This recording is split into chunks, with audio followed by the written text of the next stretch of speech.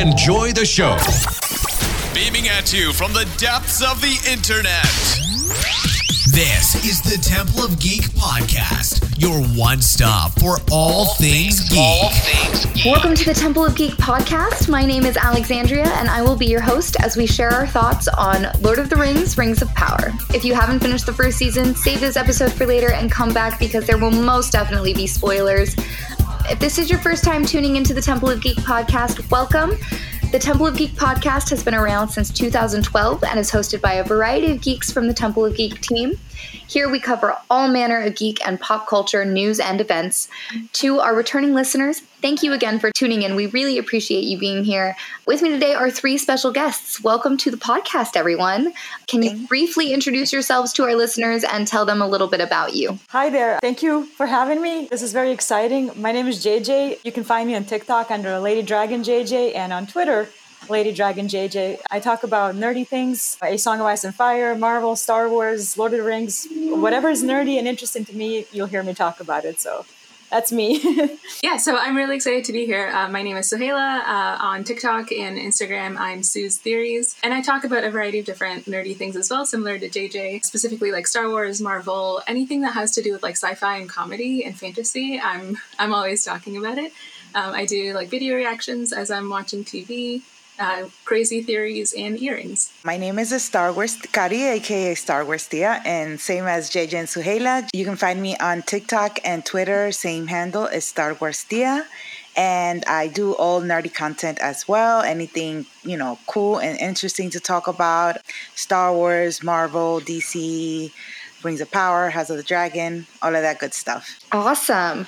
So I would like to start with just everyone's overall thoughts on the first season. Season finale's out. We know we're getting more, but I just want to know where everyone landed by the end of the series. I would rate this season, 7 out of 10.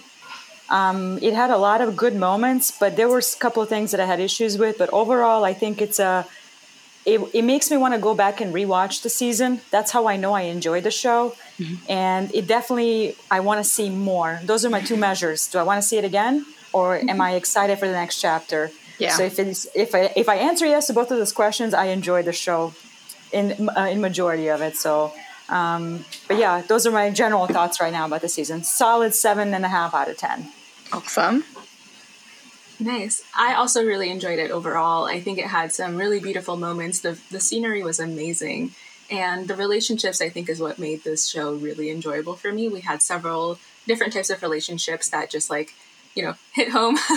Yeah. Were really emotional, which were really awesome. I think the story had a little bit of bumps, but they definitely wrapped it really well towards the end. And I'm also looking forward to the next season. So yeah, I'm excited. Cool. Awesome. I also enjoyed the show very much. I think that one of the biggest things for me was, since I'm not a book reader, I appreciated, kind of how they explain things for many of us that don't know much about the lore, except for the movies. And it was easy to follow for me with everybody's storyline. And like Suhaila said, I think the relationships of the characters, in their individual little groups was one of my favorite parts, especially the relationship between Elrond and Durin. Yes. And the Harfoots for me. Oh, 100%. The Harfoots were one of the highlights of the whole story. They were beautiful. To me, the Harfoots were very much what, kind of the whimsical fantasy thing that we kind of think about when we think about Tolkien and stuff with, concerning nature and the little cute creatures and stuff like that. So yeah, that was it for me. Awesome. Well, this was a question later, but we'll jump right there because I think everyone mentioned it. I also love the relationships and how they were written in this show. In watching the relationships in Rings of Power, do you have one that sticks out as impacting the overall story more than the others? Definitely, you're going to see Elrond and Durin. That's an important one, being that they hold access to Mithril. Yeah. So that's a big one. But also, I don't think that we are done between the dynamic between Galadriel and Halbrand. Yes. That's a very important one, and that one was sort of always on the edges. Mm-hmm. One of those relationships that you don't know if it's going to go either really great or it's just going to be terrible.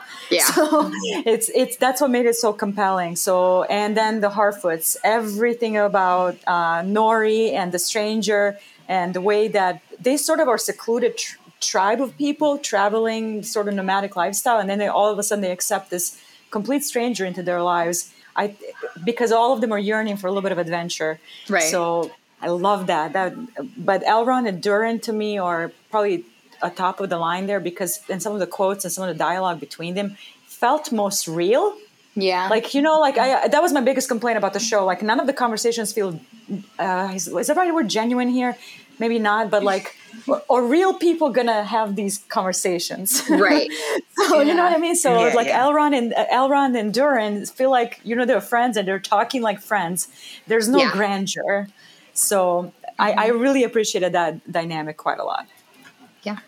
Yeah, I totally agree. I think that dynamic really shone through during the season, and I think was one of the most powerful relationships and dynamics, and went through a lot of different maybe not stages, but moments and different, you can see that they have a lot of history, which I think a lot of the other relationships, aside from just the elves in general together, didn't really have a lot of that history. It was all kind of new, but I think that depth, and Galadriel and Elrond as well, the two of them, the history that they share. Oh, yeah. I know that there's going to be more between them, especially with how things ended. Yeah.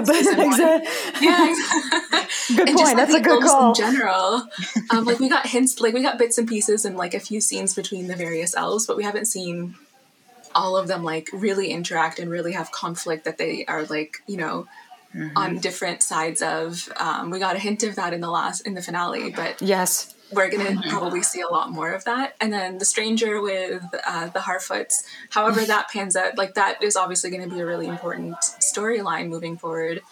In that relationship, I think we're going to see a lot more. That relationship, I think, hit, I don't know, it was really, as soon as I saw the stranger interacting with Nori, it was just, super emotional for me. Yes. And I really love that. And, they both kind of brought the best out of each other. So I hope we see more of that, and it'll be interesting to see how they affect the overall story.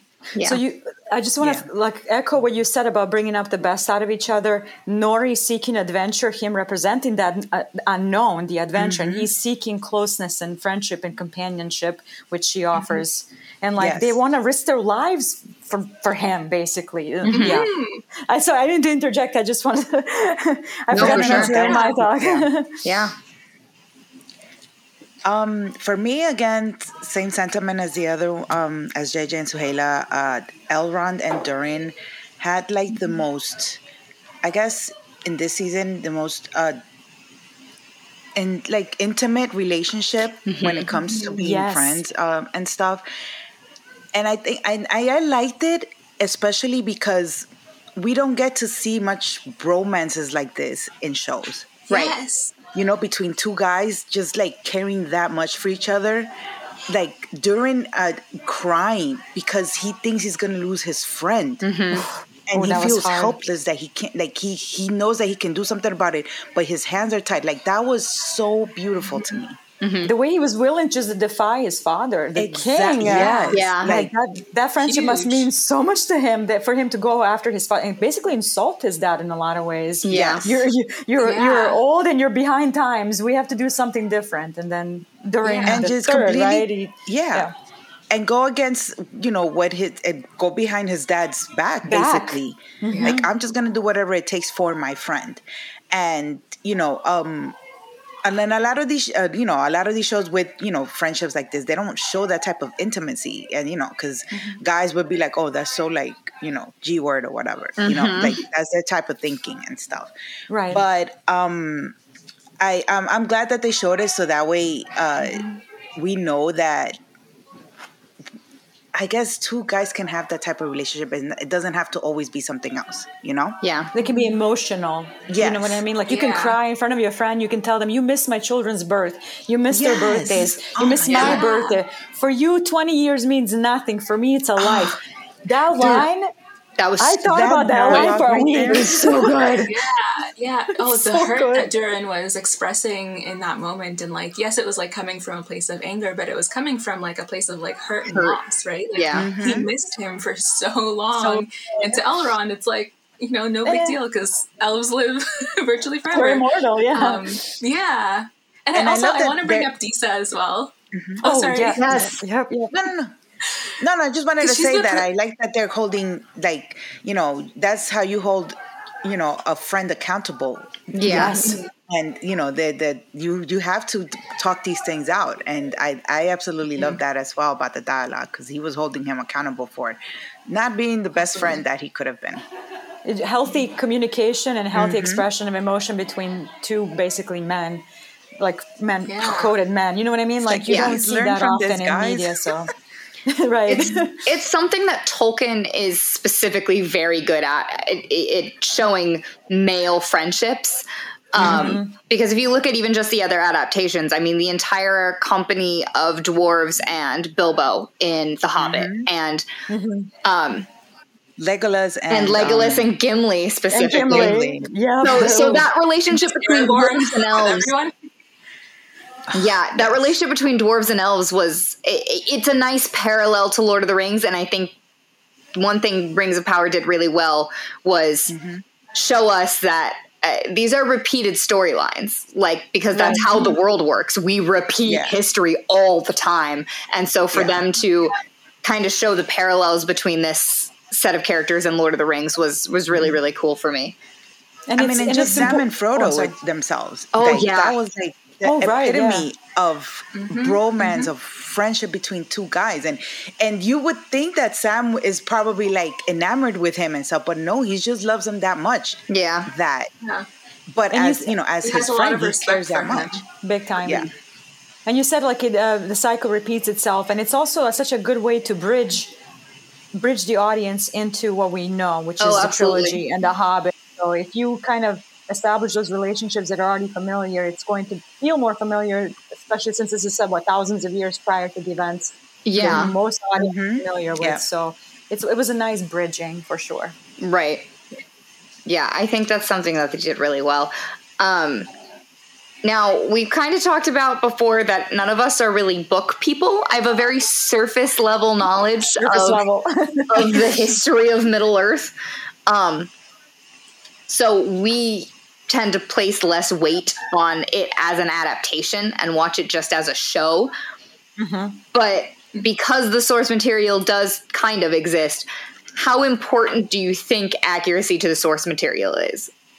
So right now I am going through the creation portion of Silmarillion. Okay. I have reread it 17 times. I keep going back so I can remember Iluvatar, the Valar, the Ainur, the Malfoy, and Morgoth, and Arya, and Ard. It's been a journey, let me tell you. This is an extremely dry book that is sort of just narrating you names and events. So it's not going to captivate you. It's not going to capture you. So to me, I have some, like you said, surface level. I read Lord of the Rings trilogy years ago, eons ago. Read Hobbit. That's a children's book, basically. Yes. It goes really fast. It truly is a children's book. It's basically 100 pages, and they made 3 movies out of it, which I'll never understand why. But I'm in that camp too. You're good. Right. Like, this book fits in my pocket. What do you mean? Let me make 3-hour movies out of it. Like, no. That was such a mishap, in my opinion. I love the first one, but the other two did not sit well with me. Yeah. I talk about A Song of Ice and Fire a lot, and I talk about the HBO's adaptation of Game of Thrones. On the surface, it captured the essence of the world. The problem for me arises when you kind of miss on a little bit of the magic of it, a little bit of the nuances, a little bit of this, a little bit of the creation, a little bit of these details. And I think the Rings of Power is kind of doing a similar thing. It's trying to pull the familiarity of the lore parts into the show, right? But they're changing it because they don't have the full rights to the Silmarillion. So it's going to be a lot of sort of how would I say different reiterations of it. And if you're a hardcore book purist, you will not have fun with this. So, and if you're at that point, just don't watch. That's sort of how I feel about House of the Dragon right now. It's adapting a history that's unreliable text in Foley, and people are expecting it to be word for word on the on the show. So, which, just to be clear, is not how screenwriting works in any medium, let alone adapting literal history books. Correct. Thank you. Like none of it is going to translate off of the page onto the screen. A lot of it's going to be cut. You got to keep it tight, and you got to keep the narration moving, and you got to keep the pace going. So, right. To me, like if you imagine capturing the full extent of Silmarillion, who's going to watch that? Probably nobody. They're going to die. It's a documentary on Middle Earth, and I don't care anymore. Right? Yeah. So, I mean, if you're a hardcore book purist and a lore nerd, yeah, you might not have a good time with it. But if you just let it go and you separate the two, it's two different fictional mediums, you can have a great time. That's my advice. Yeah, I agree completely. Yeah, that's something I had to learn. But yeah, that's something that I learned at a really young age, having been like a very avid like fantasy book reader, and then seeing movies being adapted after I'd read the books. And like initially I was like upset at the changes they would make, and then later I was like, you know what, these are separate. I need to separate these. I haven't read The Lord of the Rings or the Silmarillion, but I do know from Lord of the Rings creators online kind of the changes that have been made, and the show on its own, if you don't know the lore, I think holds up. It's not perfect, nothing is, but as a story, I think it holds up. And like they're also, this is still the first season, they're still setting things up. Like if you think of the Peter Jackson trilogies, like the very first movie, you get to the end of it and like they just bring people together. That entire movie was just bringing right? Exactly. And so this season kind of, to me, felt like that. Like they were setting things up. And I understand the need to change the lore because from my understanding, a lot of these events take hundreds, if not thousands of years to actually happen. And so you can't use the same characters or actors for continuity. And it becomes really hard to follow the story. And it becomes like a big, huge, like, history documentary type thing. And it doesn't become enjoyable. So I think there is going to be, sacrifice of certain things in the lore, as long as they're doing it with purpose and as long as it kind of retains that feel of, that the movies have anyways. I don't know too much about the books, but to me, it still felt like it was in the same world as the Lord of the Rings trilogy and even The Hobbit. I don't hate The Hobbit as much, again, because I haven't read the books. But I think to me, it was just like another story in that same world that I love. So I didn't mind it as much. Didn't love stuff, but yeah, you kind of have to separate the adaptations online from the stories. And yes, some things are gonna, suck, and you're gonna hate it if you love the story as it is in the books. But different retellings of, within the same universe I welcome that. Like the more we get, these fantasy series online, these are huge productions of fantasy content that we, didn't really get for a long time. I mean, I was really young, but my parents' generation and stuff, like that stuff, was like niche. Nobody really, like sci-fi and fantasy on the big screen wasn't really as big. Now we're getting $1 billion show happening, and it's like, this is amazing. Yes, it's not perfect, but just appreciate the fact that we're getting this, and because of this, we're going to get even better stories, in the future. Right. Yeah. And it's funny you say that, like I grew up in the 90s and the 2000s, to have Lord of the Rings and these high fantasy, Sandman, Lord of the Rings, Game of Thrones, in the zeitgeist, in the mainstream, receiving top funding. Yeah. Who would have thought at that time when you were hiding, you like those things? They're going to call you weird. They're going to call you nerdy in a derogatory way. Like it's in the zeitgeist, and we made it here, and it's unbelievable, and I'm happy. Yeah. For me, because coming from a comic book perspective, because there's 80 million comic book adaptations now, nothing's going to be accurate. I don't care as much about story accuracy as I do about characterization accuracy. And I feel like that carries into things like House of the Dragon and Lord of the Rings. As long as the characters feel like they're the same characters, I'm cool. I don't need the story to be plastered word for word on the screen. But if I am watching a character that I know is supposed to be someone that I know in the comics, and I'm like, who the hell is that supposed to be? That is not how that works at all. Like every time they adapt Jean Grey, it physically hurts me. Even I know Jean Grey pain. Even I know Jean Grey pain. I almost got up and left in the middle of Dark Phoenix. I looked at my dad. I was like, "That's not how this works. That's not how any of this works." Like, so if it's that bad, then yeah, of course, you have every right to be angry. That's stupid. It's like someone Wikipedia'd the character and just like ran with it. They had an idea. They had an idea in their mind, and then they picked a character. Yeah, sometimes it's rough out there as a comic book fan. But ironically, I love Sophie Turner. It just doesn't I know. work in that movie. She was amazing. The movie was not. Famke Janssen. I'm sorry. I just got triggered back to the theater when I sat and watched Jean Grey, one of my favorite characters of all time. Oh no, girl. No, I'm back. I feel it. I feel it. I don't know much about her character, like in the comics, but that scene where it was supposed to be like her, like the climax of the movie, and it's like her scene. My favorite part was Quicksilver. Well, okay, so and that shouldn't be the case. I don't think this is how it's supposed to go. We're going on a quick tangent because we do that all the time here, so it's fine. But I was watching it, and like the minute where Dark Phoenix, I guess, was unlocked, I just look at my dad and go, "That's Phoenix Force. Are they doing Phoenix Force or are they doing Dark Phoenix? Because they are not the same thing. That is how she got Phoenix Force." And he goes, I know. I'm like, that's not, they're separate entities. Like,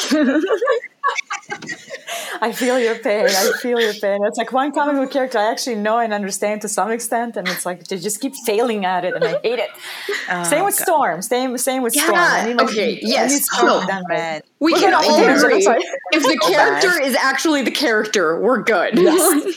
Exactly. So that leads into your point about, take liberties with the story and the narrative, but stick with the concept of the character as it is on the text, put it on the screen. Yes. So, absolutely. Okay. Oh, that's funny. So we talked about how, like, obviously no TV show is going to be perfect. No movie is going to be perfect, except for The Princess Bride, obviously. Sorry.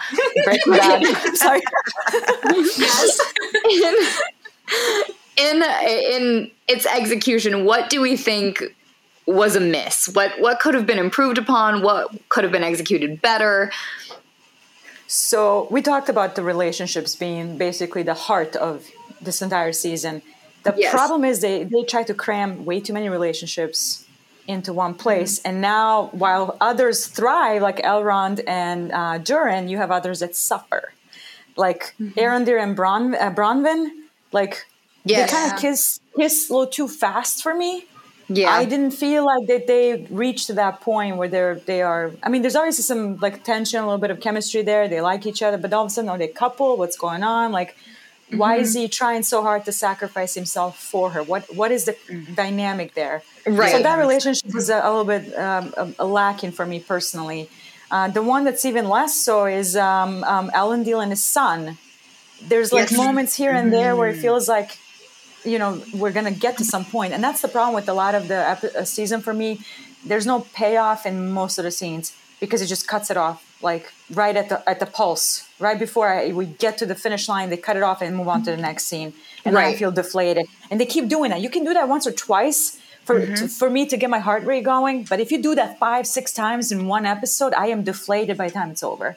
Like, I don't care for the outcome at that point. Because you're not giving to me anything as a viewer. You know what I mean? So some of these relationships, in my opinion, could have been fleshed out a little bit more, but that's because they crammed way too many relationships and tried to establish them in one season instead of maybe giving 2-3 episodes to Elrond and Durin, maybe give 2-3 episodes to Arondir and Bronwyn and Theo, because Southlands were the weakest part of the story.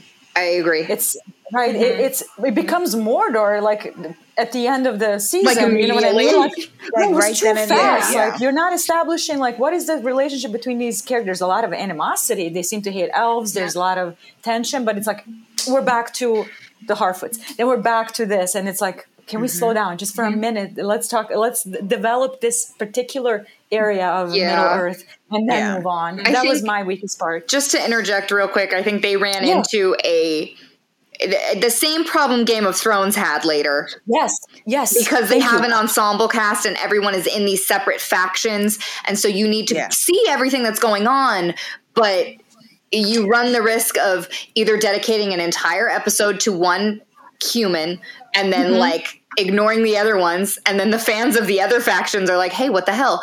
Right. Or you try to give everyone equal screen time, and then there's no actual progression in the story because we get like 30 seconds with everybody. And the problem you get with that is then you get the dialogue that's going really hard. You know what I mean? Like, it's all of a sudden they're talking life and death situations and nothing happens. You know what I mean? Like, they're not having these little tiny bits of like peeling an onion off of a character when they're having a conversation that's actually a little bit more down to earth. But no, they're talking end of earth, an enemy that never comes. It's like, where's the urgency here? Right. Because you're trying to cram so much in. So to me, that's a huge negative, because it really hurt the story, but not enough for me to not enjoy it. I still enjoyed it way more than the negatives that I am talking about. Right. So I just want to make that clear. Yeah. That's my overall thought on that. Too many relationships, and some suffered, some were better. And I wanted more out of like Isildur and his dad, because that's an important. Isildur is an important character. Right. Very important. So. Yeah. For me, I didn't mind so much the first couple episodes doing that, because I understood that, like, especially because they released the first 2 episodes together. I think if it was just the first episode, like, there wasn't quite enough there for me. But the first 2 episodes together, didn't mind so much the cutting back and forth. And they did have that, like, map to kind of show, okay, we're moving from here to here. So the transition was a little less jarring, but it was still a transition. But then they continued doing that for the season, you know, switching between, you know, the characters and, you know, showing a little bit here, showing a little bit there. And then they, like, got rid of the map. And so after a while, I was like, okay, I have an idea of where these people are, but, like, the transitions felt more rushed. And we didn't spend as much time with, like, individual, like, storylines. And I agree with JJ. Like, I think that kind of, like, jumping around and not fleshing out some of those, like, important relationships did make the story suffer. Like, they could have probably introduced some of them kind of later on, or, you know, maybe even held off till season 2 if they rearranged some things. But like, it was a lot of relationships. The one relationship that I think didn't suffer from that was the Harfoot stranger relationship. We spent enough time with them, but there also, like, didn't need to be a whole lot happening between them. Because like the Harfoots, like, you know, there isn't like a whole lot of dynamic between them. There is enough, but like we were able to kind of understand it by kind of seeing how they interact. Whereas with especially just like everything with Numenor, all of those relationships there, a lot of it was like through dialogue, like exposition heavy. Exactly.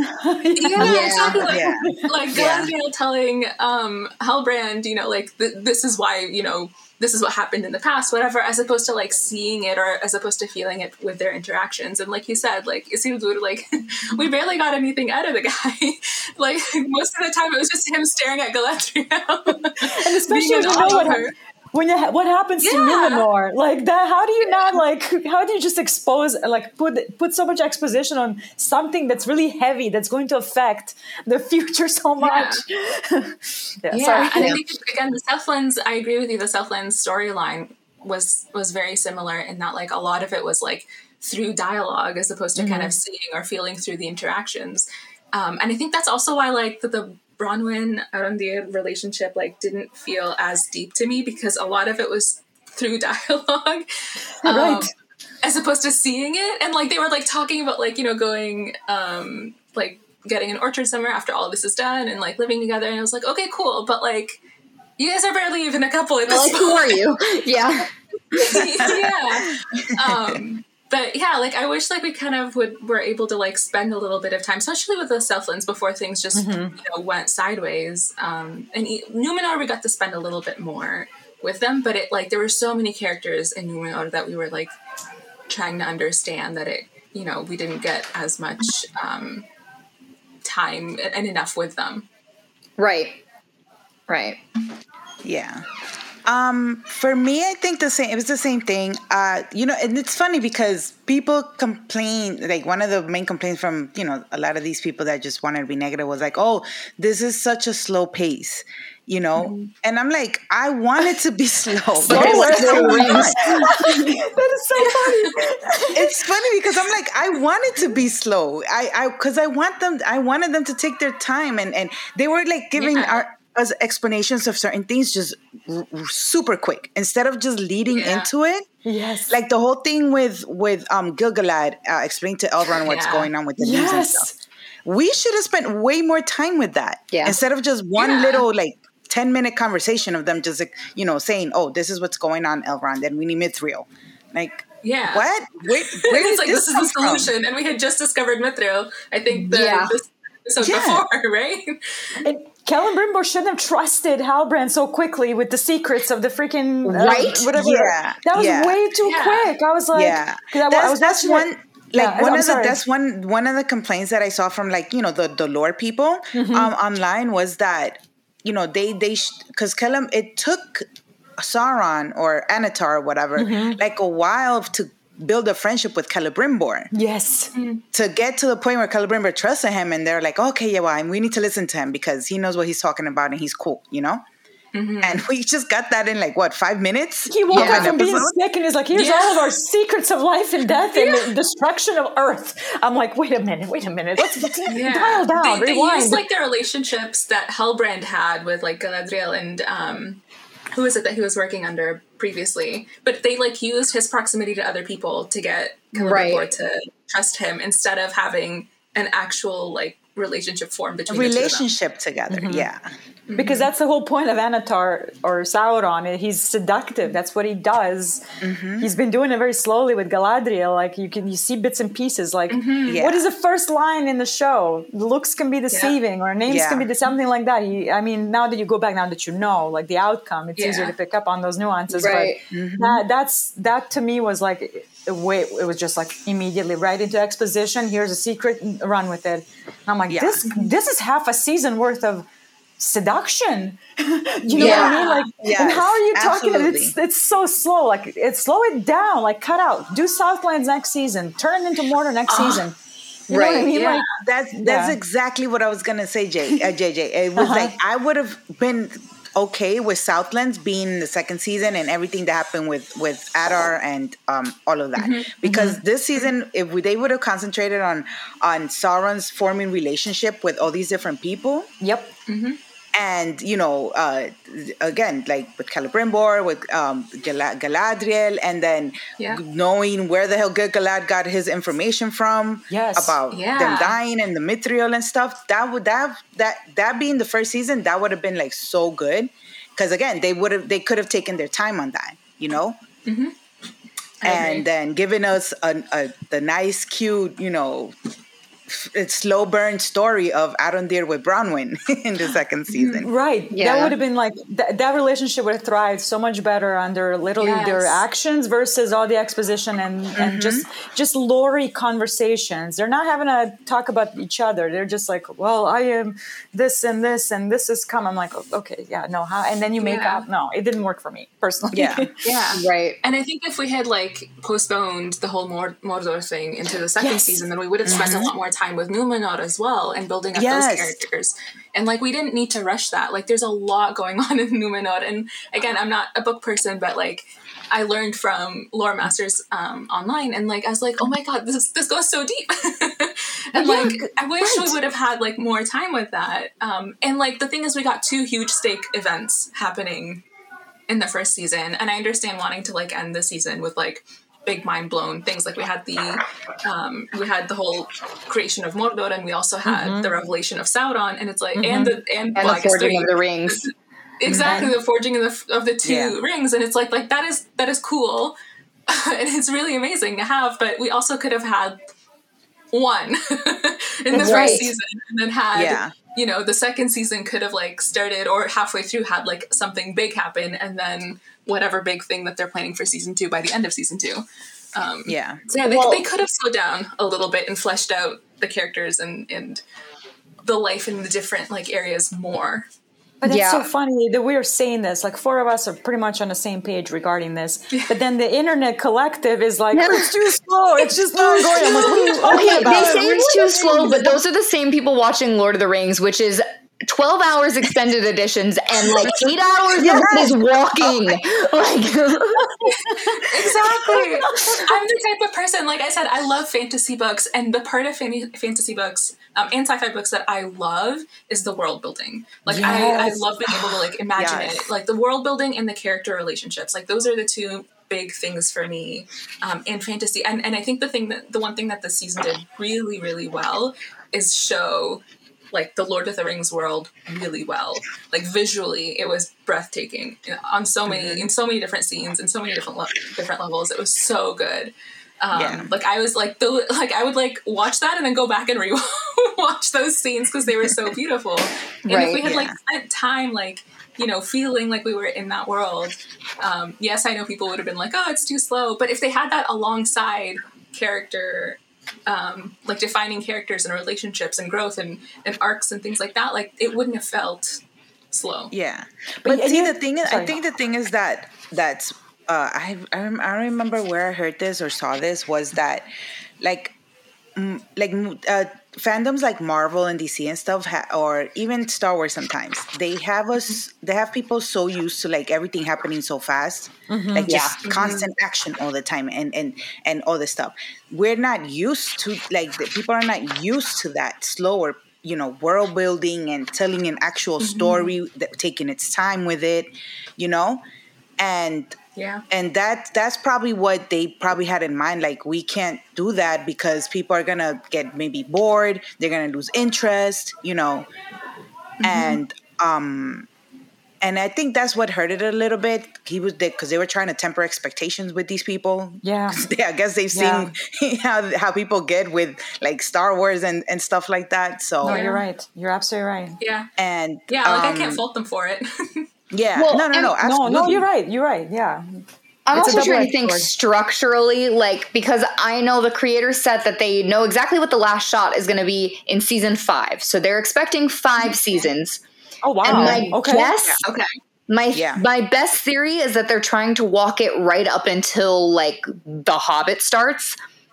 Like, so that we have, like, a full scope of Middle Earth from, like, the beginning of Badness till the end of Lord of the Rings.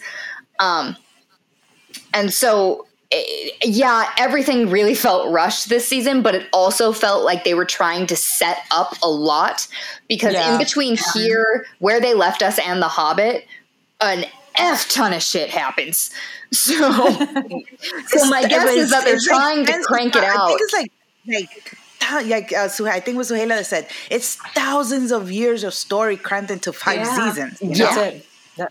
Yeah. And to be fair, a lot of those thousands of years, if you're reading the books, is the deaths and births of a lot of people. So it's very irrelevant. Very, very little actually happens. And that I was gonna say, because from what I've learned from, you know, the Lord people and stuff, is that Tolkien didn't even write much of the second story. There's not much story. Like, we don't know much of the second story, so they're basically making this up as they go. Right.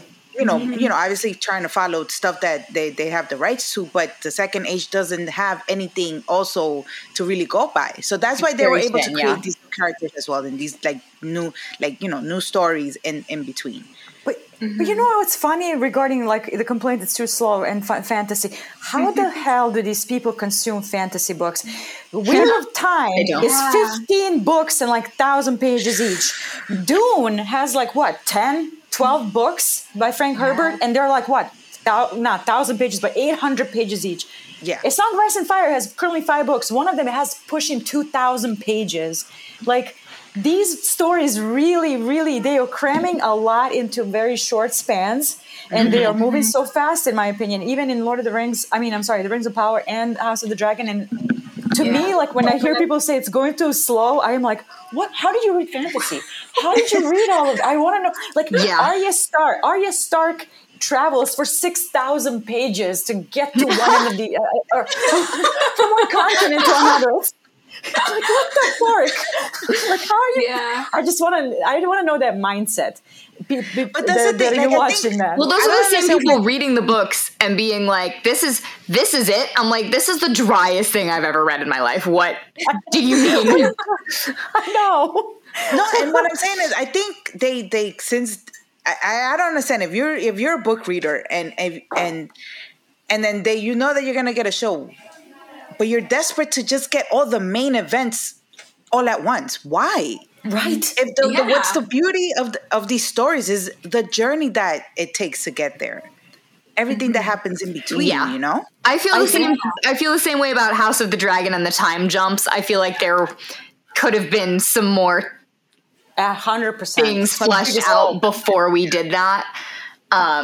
My biggest critique of the show right now. Yeah. Right? We did say that because we didn't get to see these relations. Like, I think my biggest gripe is going to be Harwin and Rhaenyra. Where the fuck was that? Where the hell was that relationship? My biggest gripe is the way they wrote Alicent and Rhaenyra, because like they're like in the first scene they're best friends, and then second scene they're not. But like they clearly didn't understand how to write female relationships. No, because had they really been as close as they wanted us to believe they were, there's no way in hell Alicent wouldn't have told Rhaenyra that she was going to marry her dad. Right? Or even tell her like, "Oh my God, look what my dad is making me do." Yeah, right, exactly. Yeah. And Rhaenyra would have understood, and that's the fun, like, because they were both living under the same set of rules. And if she confided in her friend as she should have, it would have been a different outcome in a lot of ways. But that's usually what happens when you, like, to me, that it was a massive change that I don't quite understand why they did it. Alicent is much older in the text, and she's a stepmother figure to Rhaenyra. So they invented this whole young friendship between two age-similar actresses. Interesting. So to me, that's why I think they struggle, because they could have done the whole stuffy stepmother, not like, stepdaughter. I get that. I understand that. That is a trope that I'm familiar with, and I can deal with that. But you aged her down by like almost a decade and made her best friend. Wow. So I don't understand that change, and it didn't work. Like you said, one episode they are like almost like in love. There was I was like, okay, the first thing I saw at the screen when I saw the way Rhaenyra was looking at her, I was like, oh, gay, they're gay. And then they weren't, and I was like, excuse me? And Rhaenyra is canonically bi, so Alicent not so sure, but Rhaenyra was in love with Daemon's wife for a long time. They spent a lot of time together, and she was more age close to her as well. So those changes, like, to me, like, okay, now your story is suffering right now because you made that massive change because you wanted to humanize Alicent, but you took away Elena and some of her scenes and some of her badassery. So some changes work, some don't. But I also think part of it was the shows were in production around the same time. I think Rings of Power definitely started first, but right as Game of Thrones was winding down, they were like, we have all of these spin-offs, and House of Dragon is the only one that survived. So they've been running parallel for a while, and I honestly think it was a rush to be like, who can get this out first? No, you're right. Because you have Sandman, Rings of Power, House of the Dragon, and then you have like, when did Andor come out? It was supposed to come out in August, wasn't it? Yeah. Andor's out. But those two, they're all the same like fantasy, but those two are very similar genres and subgenres. So running parallel is a detriment to one of them. Yeah. So they were just trying to be the one that was out first. I really think that came into play. And they're both suffering from the same problem, cramming a lot of things into a short span when you have a whole bunch of things that are missing out that's going to make the payoff feel later. Like I was discussing when one of my mutuals on Twitter, I'm like, about Kristen Cole. There's something huge that happens with Kristen Cole or am I going to feel the same way when I read that part? I don't know now. You know what I mean? Like, are you telling me that there's something in the book that would make me care about Crispy Cole? You probably like him even less. Stand his existence. You probably like him even less. But although he did not murder Joffrey Lonmouth. All right, I will say that was a moment. Joffrey Lonmouth dies in a book. They're an attorney. He's in a coma for 7 days, and he dies with Laenor by his side. His face wasn't turned into mushed meat at a wedding, which should have gotten Kristen Cole beheaded for murder, but I digress. Some of these changes just don't make sense. Like, there's no way that he would have it doesn't matter whether Alicent, like, wanted to keep him by her side. It doesn't matter. Viserys would He's the king. I think we established Viserys was a weak ass king. So well, true, but the thing is, he does actually care about like keeping like things peaceful, and like there's, well, I mean, okay, maybe not, because Laenor couldn't have been publicly as upset as he would have wanted to, and I don't know. I was gonna say maybe to kind of keep the peace with the Velaryons, like he would have like done something to Kristen. But maybe not. But the one thing with Rhaenyra and Alicent that like with the changes that they made, it now kind of feels like high school revenge. Yeah. Like with what happens between them, and then like the betrayals and whatever. It feels like it's like they're setting these things up of like, oh, she betrayed me. Oh, I feel betrayed by her. Oh, like I hate her now. Like as opposed to like things like, you know, them each having agency and each of them working towards their own gain. Right. They took away some of the agency from Alicent. She's a very active player in the things that happen. So some changes I don't like, but like now there's some complaints regarding the leaked episode, which we're not going to get into, but people forget that, you know, the text is unreliable, but aging down Alicent was a deliberate choice. Deliberate change from canon. So well, okay, so there were two major reveals in the season finale. One was outwardly stated, and the other one was simply heavily implied, but those who know. What are we feeling about those two major reveals? Are you talking about the leaked episode? No. So Sauron, Halbrand. We're back to I'm sorry. Sauron, I guess. And then the stranger being Gandalf. See, I kind of had a feeling on both, I'll be honest. Okay. And Halbrand maybe. There were some moments where he kind of looks ominous almost. Yeah.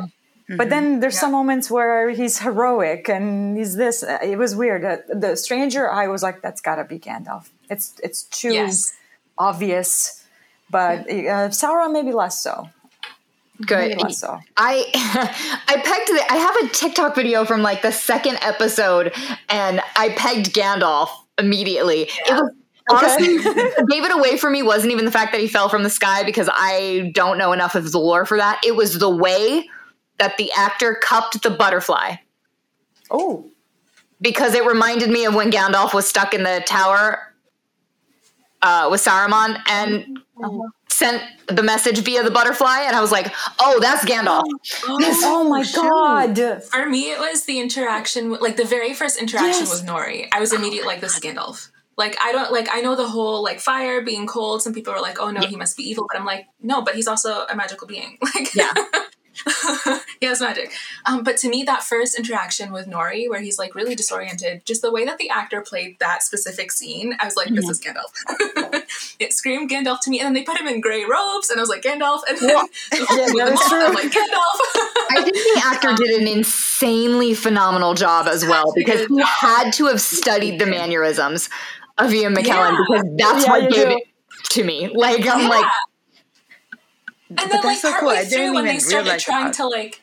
Oh, sorry, go ahead, Tia. No, go ahead. I was just talking to myself. Like, to me, there was no doubt that it was Gandalf right away. And then when they started, like, being really heavy-handed, trying to make us convinced that he was Sauron, I'm like, it's Gandalf. Like, they're trying too hard. They tried that. To make us, like, doubt who he is. And I'm like, look, if they change it, fine, that's fine. But to me, it just screams Gandalf. Yeah. And this is just from the movies. Like, just from the movies. And then that's one of another issues, and I think it cost the story a little bit, and it goes along with the whole cramming a lot of things in different places. I am not a fan of mystery box style of storytelling. I never was. The payoff is never worth it, because it takes a lot of effort into one specific thing in order for the mystery box, when it unravels, that it makes sense or it's satisfying.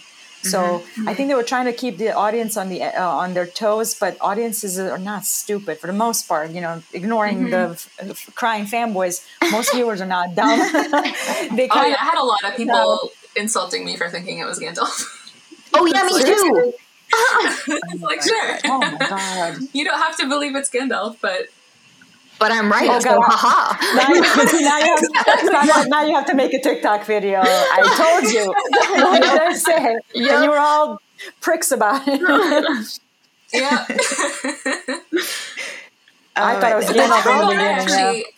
I actually like the Halbrand one because I think now that I'm like, because the whole relationship with Galadriel and Halbrand, initially I was like, why is this guy still around? Yeah. Maybe like King of the Southlands. I'm like, okay, maybe he has some use.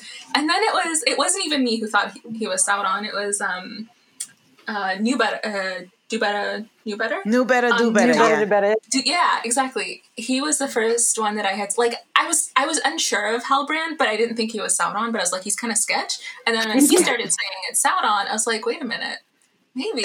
And then I think like the way that they did the reveal, like that to me had enough of a payoff. But it also would have been like now that like if you go back and either rewatch or think through like that entire relationship, you're like, oh. But if they had that from the beginning, where you know who it is, that would have just like we would have had different reactions to those scenes. I think one of the things is they wanted enough mystery there that it got people talking and like you don't know what's going to happen next. That was a huge conversation. Maybe like more Game of Thrones, House of the Dragon style of like you don't know what's going to happen next, or you're like kind of I don't know if that's necessarily what they were going for, but like having the internet being like, you know, on two sides of an issue being like, this is no, and like, you know, back and forth and like sharing theories and evidence and whatever is one thing that they wanted to have. And so they got that, but at what expense? I mean, if you're a smart showrunner, you're going to create a conversation that's going to sort of transcend time after time, episode after episode. And to me, like the shot in the reflection in the ocean or the sea, worth it. Like any problem I had, like any quips, any little thing, I'm like, when that happened, I was like, oh my God, who filmed this? Give them flowers. Worth it. Everything was worth it. It was hot. So I'm sorry. I'm a fan. No, that scene Part of me was still so didn't ill. want him to be Sauron because I'm like, their chemistry is so good. It was so good. I'm like, I don't care. But see, that's all my people. But that's what's so amazing. That's the whole point of Sauron and the way they did him, because that's how he had all of us convinced and fooled and doubting and questioning everything. And that was I think that was so great that they did it like that, because that's exactly how he's supposed to be. Like, so that was a reaction right now. Yeah. Why? Yeah. That tells you everything. Exactly. Like, they was like, what? Oh my God.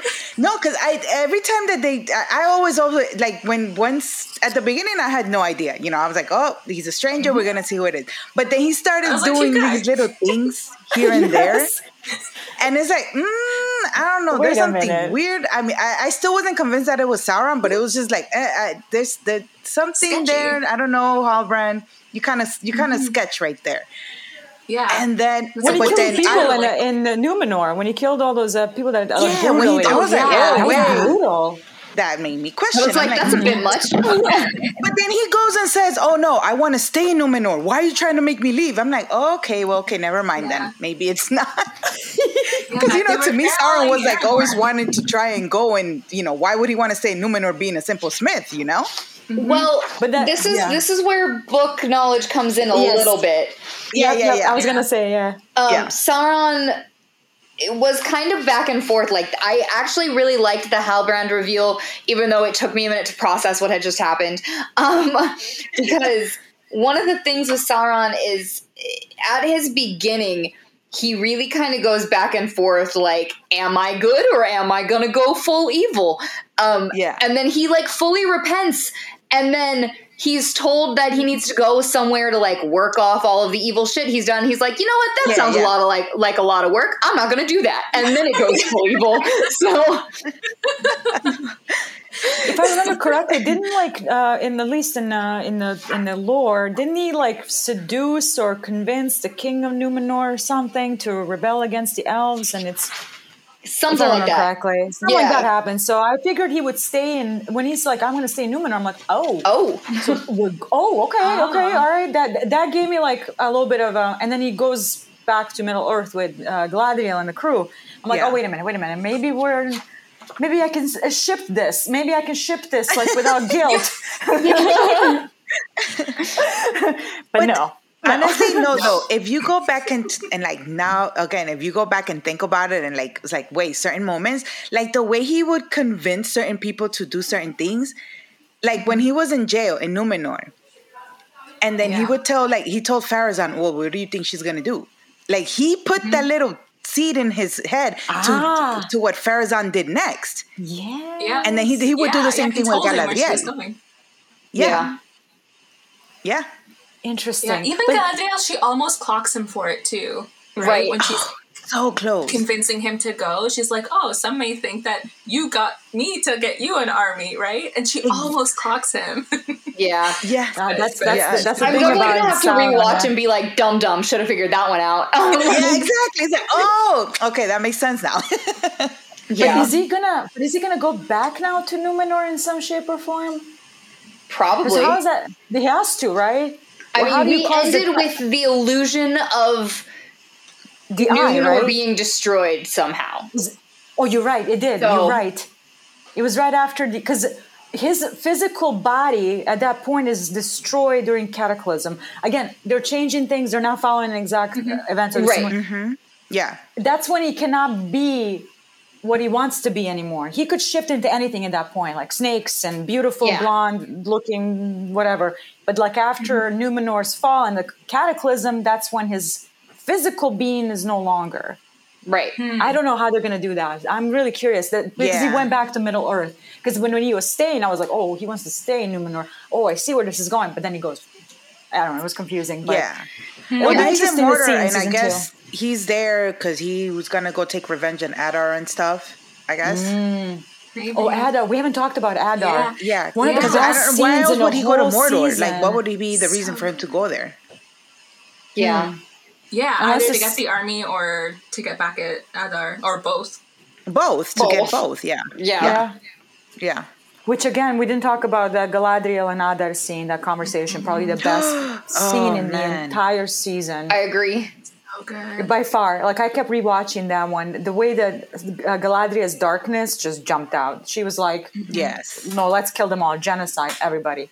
And he's like, these are my dark children. They're just seeking place to exist. I mean, their existence being a creation of his own. But it was... I loved it. That was the best piece of dialogue. It's just the juxtaposition of like, you know, are they really bad even though they were created by the same people that created you? You know? Did they have a choice in their creation? Yeah. And she's like, oh, but you're a malformation or a bastardization of who I am, you know? Yeah. He's like, but they're still living creatures. So, as if they had a choice in their own creation. Yeah, exactly. Yeah. But now you want to get rid of them, not give them a chance to exist, like the complete erasure of something they didn't have a choice in. Like the clones in Star Wars. Yes. Yeah. Shit. Oh, I'm sorry. Oh my God. Yeah. I get excited. I'm sorry. You're fine. The other scene I wanted to mention, just because I'm hoping it's going to have some impact later, I'm going to be really upset if there's no payoff to this, was when Galadriel is talking to Theo, and she was it when she was talking to Theo, and she mentions her husband. Oh, yeah. Right. Yeah. Yes. What was his name again? I keep Celeborn. Halbrand. Thank you. That's baby daddy. Because there was some internet discourse on this too, how she mentions him and he's supposed to be an important player and they imply that he's dead. I was like, well, they didn't actually imply that. She simply said she hadn't seen him since that day. Yeah. So but she still counts him as somebody she lost. Yeah. Well, because she did. She hasn't seen him. So like to her, it's the same. Yeah. But that doesn't mean he's dead. Yeah. I have a brilliant idea for the showrunners for season 2. Get Charlie to play her husband, and get another actor to play Anatar. Oh, I like it. Keep the chemistry. Oh my God! You know what? I'm putting my name on that petition. I wish it would actually work but the reason it wouldn't work is because if he looked like her husband, she would have clocked him right away. Right. But, yeah. Anyways, but when did they meet? When did they meet, Celeborn and Galadriel, like first age, right? Yeah, it was first I age. think so. I have a timeline here. Because I do know that their kids, if I remember correctly, their daughter married Elrond, right? Yeah. And Elrond's daughter is Arwen. Yes. Okay, all right. Yes, I'm not a total timeline 3 is correct. Yeah, because Arwen is Galadriel's grandchild, right? Yeah. Yes. Yeah. Right. Okay. But they're elves, so they all look the same age. They all look That's true. Good point. Awesome. Some age and then they stop. Like, I'm choosing to stop at like age 45. I feel myself the most. I'm gonna stop I right look there. like this forever now. Wouldn't that be nice? You pick your favorite time. Oh, I look especially good today. Especially snatched. I'm sticking today. This is the rest of my existence. My hair looks lovely. My skin's clear. Skin is clear. I'm feeling good. Okay, guys, last question. Yes. Season 2, what do they need to accomplish? What do we need to see? What are changes that need to be made in order for this season to be better than the last one? I mean, I guess it's going to go back to the critiques that I think most of us had, that most of us are on the same page about. Just kind of maybe just slow it down. These important moments need sort of building. I want to know if they're going to go back with Sauron going to Numenor. I want to see how that unfolds. I think that's going to be interesting because I think Numenor deserves a little bit more fleshing out. I want to see more of Arondir. Like so far, we've only seen him just fight and have a connection here and there, but we haven't seen this character really like make huge impact on things. You know what I mean? Right. So I definitely want to see more of him. Elrond and Durin. I'm a dwarf person in this world. I love them so much. I just want more dwarves and Harfoots. Same here. Yeah. Like I want it all, but not everything at once. Everything and all at once. No. Right. Maybe like dwell in a little bit of the world building. You know what I mean?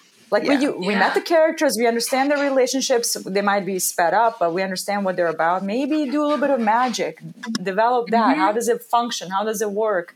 Because magic is the fun part of this. So I am hoping for more magic. Yeah, I wanna see more conflict within the elves. I know we got hints of it, but it was very high level, and they kind of banded together against this fading thing. But I want to see them kind of get at odds, and I also want to see the elves evaluate how they look at their role in Middle Earth, because we kind of got a little bit of that with Galadriel and how she was looking at the orcs or the Uruk, and how they are basically just using the dwarves, right? And yes, Elrond's not using them, like Elrond has a relationship with them, but for Gil-galad and Celebrimbor, it's like their means to an end. And so kind of I want to see there being things questioning kind of whether they're actually like good beings and what they're doing and how they're accomplishing things in Middle Earth, whether that's actually good or not, and in how it affects others in Middle Earth. I want to see more of the dwarves too. We keep getting like sad stories of the dwarves in the movies, and this is them at like the height of seeing the mountain that they're in, seeing like their like hints of like how they're living, like Disa's story. Like I want to see more of them at like peak. Khazad-dûm is like so massive, like such a rich empire. I agree with you. Yeah, I mean, I don't know how much time we have because we did see the danger below, right? That's they sealed it up for now, but it's still like this looming danger. So I don't know how long we're gonna have, but I think whatever time we have with them, and I hope it's at least another season or so. That they like do it justice and actually like show us like them digging, like how they live their day to day. Like it was really cool to see that the very first interaction we get between Elrond and Durin was that competition, and I was like, this is really. Like, I hadn't even seen that before. And even with the father-son relationship, but then like when he like grabs the necklace, I don't know if it's like a necklace or a collar or something, and it's like seeing the line of succession, seeing how like the prince's role is versus the king versus like you know, everybody else living there and like how they live in their civilization. I would love to see more of that. Yeah, just like stories more fleshed out. Yeah, Arondir, love it, badass at fighting, but like I want to see him more day to day without, you know, the end of the world looming over him and having to save everyone. Like, yeah. And then, yeah, the stranger, I think that's the one that I'm a little, like, most excited about, maybe not. I don't know. It's up there for me, is seeing Gandalf, because I'm still, like, some people are like, oh, maybe it's not Gandalf. Anyways, it's Gandalf. It's Gandalf. It's Gandalf. Yeah. Whoever's listening, it's Gandalf. Yeah, it's Gandalf. And you follow your nose. What was the follow your nose in the dialogue? Oh, man. Yeah, the whole dialogue cemented it for me. He was also talking about how, like, just letting, like, the fates kind of dictate your actions kind of thing, which was, like, very similar to something he had said previously. I don't have the exact quotes, but, again, everything just screams Gandalf. But, yeah, seeing him travel east and whatever he does there to discover himself, to, like, gain his powers, however that looks like, I really want to know. Because, like, Gandalf, like, he's... And just all the wizards that we see in the movies, they've just already existed. They already got their, you know, their groove on. They know what they're doing. To some extent, but they've got their powers. They know what's up. Like, we don't ever see them getting to that point. So yeah, I'm excited for that. All right, so I'm gonna have a little bit of faith with the showrunners and just say that this first season was them trying to, like you said, establish the world, the characters of who, you know, and all of that stuff. That's why it was like so packed and rushed and stuff. And now in the second season, we're going to take our time with one or two of those storylines, not all of them at the same time again. That's what I would like, at least, you know, and flush out really, you know, more in detail everything that's going on with them, their relationships and their worlds and stuff. And like JJ said, I want to see now. Hopefully now we're going to start seeing more magic as well, because that's one of the biggest things in Tolkien was the elves with their magic and the wizards and you know and all that stuff. So I'm hoping that we're gonna get to see more magic, and hopefully if one of the stories is the Southlands or like the people from the Southlands, I'm okay with that, because I do want to see where that's gonna lead Theo. Because of how Galadriel like spoke to him, because I really thought Theo was just gonna be, I was gonna hate him the whole time. Yeah. No, because like the way he was acting and everything. But I love that he got that little bit of arc after Galadriel spoke to him, the way that he reacted to what she said. Yeah. I really, really love that. So I'm hoping to see like we get more characterization with Arondir, with Bronwyn and Theo in that second season. But of course, I know we're gonna get also more, you know, Sauron and stuff, because that's where we. Maybe we won't. Maybe they'll leave us there, and then that whole season we're not even gonna see him for some reason. It's possible. That would be cool, actually. I don't hate that. Cool mystery. That's not the worst thing. There's a lot of shows that do stuff like that. You know, they leave us like that, and then we don't see them until like the third season. I would rather like see his effects before I see him again. I agree. Yeah. I think that would be a really great way to build the characters and the tension, because we left off with 3 rings being forged. But before he forges the one ring, there are other rings given out. Correct. Yep. Exactly. So we still got to get there. We need the other factions to feel like something bad is coming, and there are more rings being forged, and then the one ring happens. So yeah, I don't think we're gonna get. I have a feeling we're not gonna get Sauron for that season. I hope so. I hope that would be cool though. Yeah. I think Numenor. I think the other storyline that I would like to see, other than maybe the Southlands, it could be Southlands or the Dwarves. The Dwarves, JJ, you already know I love them too. Love the Dwarves, but it would be Numenor for sure. I want to spend more time on Numenor. Yeah, I agree. Because there's like their story is very important and huge. Very big. And we didn't spend enough time there, you know, establishing that. Especially with, you know, from what I heard from the lore people, it was that Pharazôn is like gonna try and take over now that, you know, the king, you know, and I want to see all of that, but I don't want it to be rushed, because I want to see all that political play like we're seeing in Andor. I want them to take their time with that political play. Yeah. I mean, it is, and it's the place of like Anatar's physical death.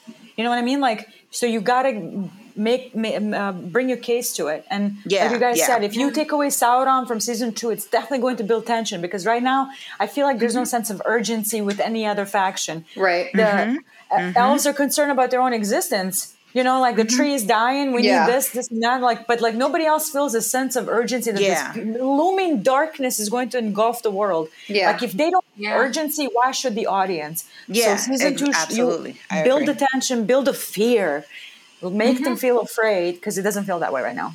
Yeah, I think that's a good idea. That once again, we're all on the same page. This is the most pleasant conversation I've ever had in a TV show. I love it so much. Awesome, you guys. Well, we're going to wrap up. It was so nice talking to all of you. You guys all have some very thoughtful commentary, and it was just really nice talking to people who really watch critically. Sometimes you get on the internet and it's like, it's just a show, relax. I'm like, no, but like watch it though. Like I'm feeling things when I'm watching it. So like, Sorry, that was great. I mean, maybe you watch it. I don't know. like it's the same vibe as people who do things for fun. I don't get that. I'm a competitive person. Why are you doing it if I'm not going to be good at it? That's Oh, I love that. That's good.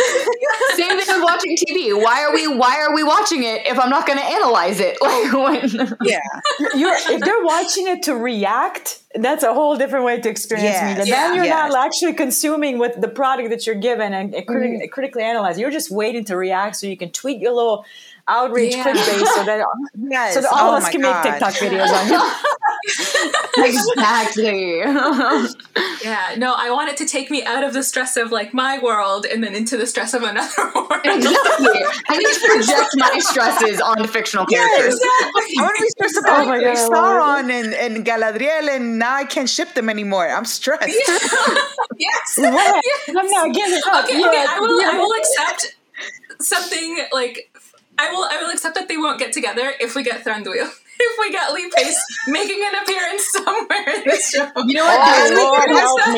That's a reasonable request.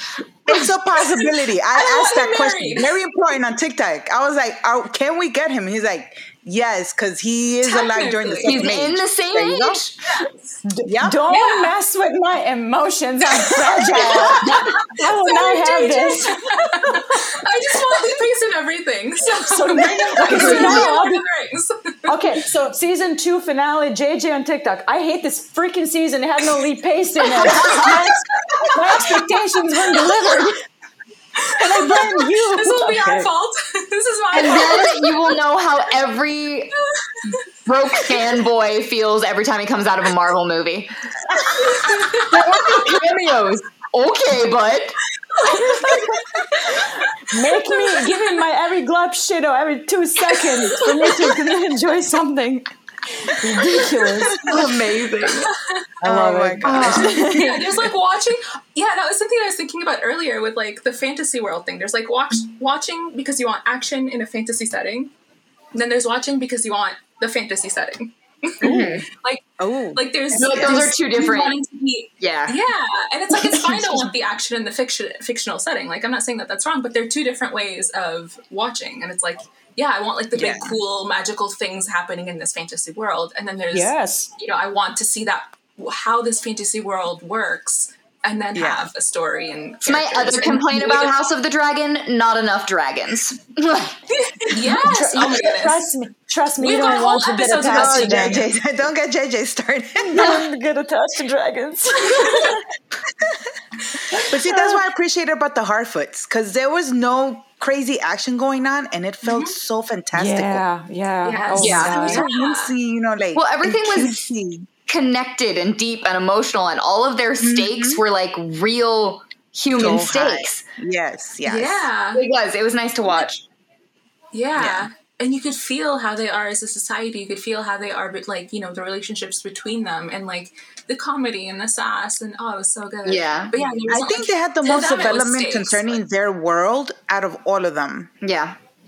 They had the most you were there book with them. of how things are supposed to happen every single year, and if it doesn't quite, You understood what they were about, what their purpose is, what they're trying to do, it felt most grounded of all the stories. Yeah. In the whole season.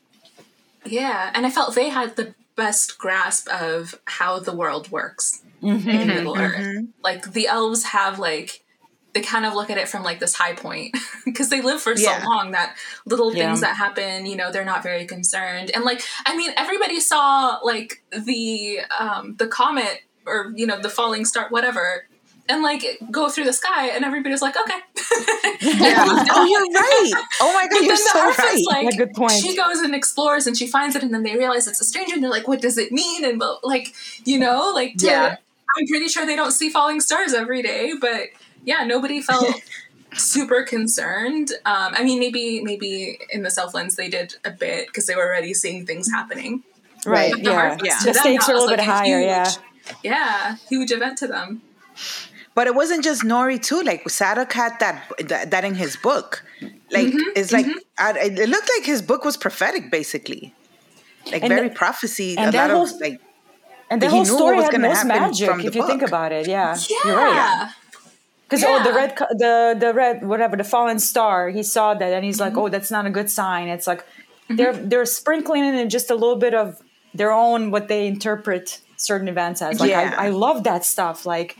Confuse me. Please confuse me so that when that shows up later that I can interpret it in a certain way. Confuse me. That's what I want out of that story. Yeah, the whole constellation. Even at the beginning with the two guys that had like the huge antlers, and then Sadok goes and is like, oh, that's right here in my book. Yeah. I was like, wait, why? How? Sure, I need to rewatch this whole season again. It's such a rich history of like their ancestors for generations and generations putting all of this knowledge together, and that's what keeps them alive. And without it, like they wouldn't make it. That's it. And so like you can see how important not just their own relationships are, but their entire history and the things that their people have gone through and the way that they've adapted and their lifestyle and the reason they make these migrations and when and why and where. And it's so good. It's so rich. And I'm really glad. Like some people were like, oh, that line, like that storyline was like useless and it could have just been like a couple scenes. And I'm like, what? What are you talking about? No. I understand there was a bit of repetition. The whole world. Yeah. And like, yes, there was a little bit of and repetition. I love that like, we took that little bit of time with seeing Nori's family, Papi, and doing that migration, showing them migrating and everything that they had to go through. Yes.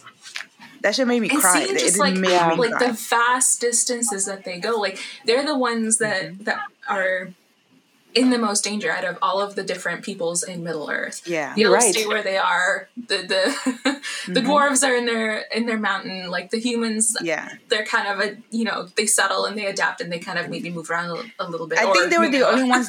They were the only ones that didn't have like crazy time jump things going on because they actually took their time seeing them migrating. Consistency. Yeah. Because when we got Celebrimbor and Elendor just immediately in front of the caves, I'm like, how the hell did they get there so quick? Yeah.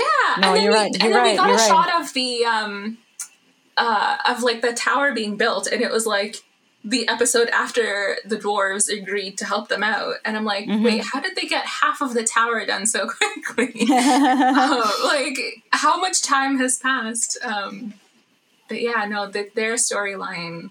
Yeah, was the Harfoots, I think, the most magical. It felt small scale, but when you look at it through their lens, it's like the biggest stakes. Yes. Like Nori said at the end, it seems big because we're small. Oh, yes. yeah. Oh, I love that scene so much. That line made me laugh as I was like streaming tears. Because at first I'm like, oh no, he's gonna go off on his own, like he's not gonna have Nori or any of the Harfoots with him. And then when they tell her like, here's your backpack, go with him, I was like already in tears. And then like her family, and then Papi. I thought Papi was gonna go with her, but she wasn't like carrying anything. And I was like, no, please go with her. She didn't end up going with her, but yeah, no, I was like just tears, and then that line made me laugh. But yeah, it was good. Please follow us on Twitter @Temple of Geek. Follow us on Facebook at facebook.com/Temple of Geek. And remember to visit templeofgeek.com, your one stop for all things geek. Goodbye. This will conclude our transmission.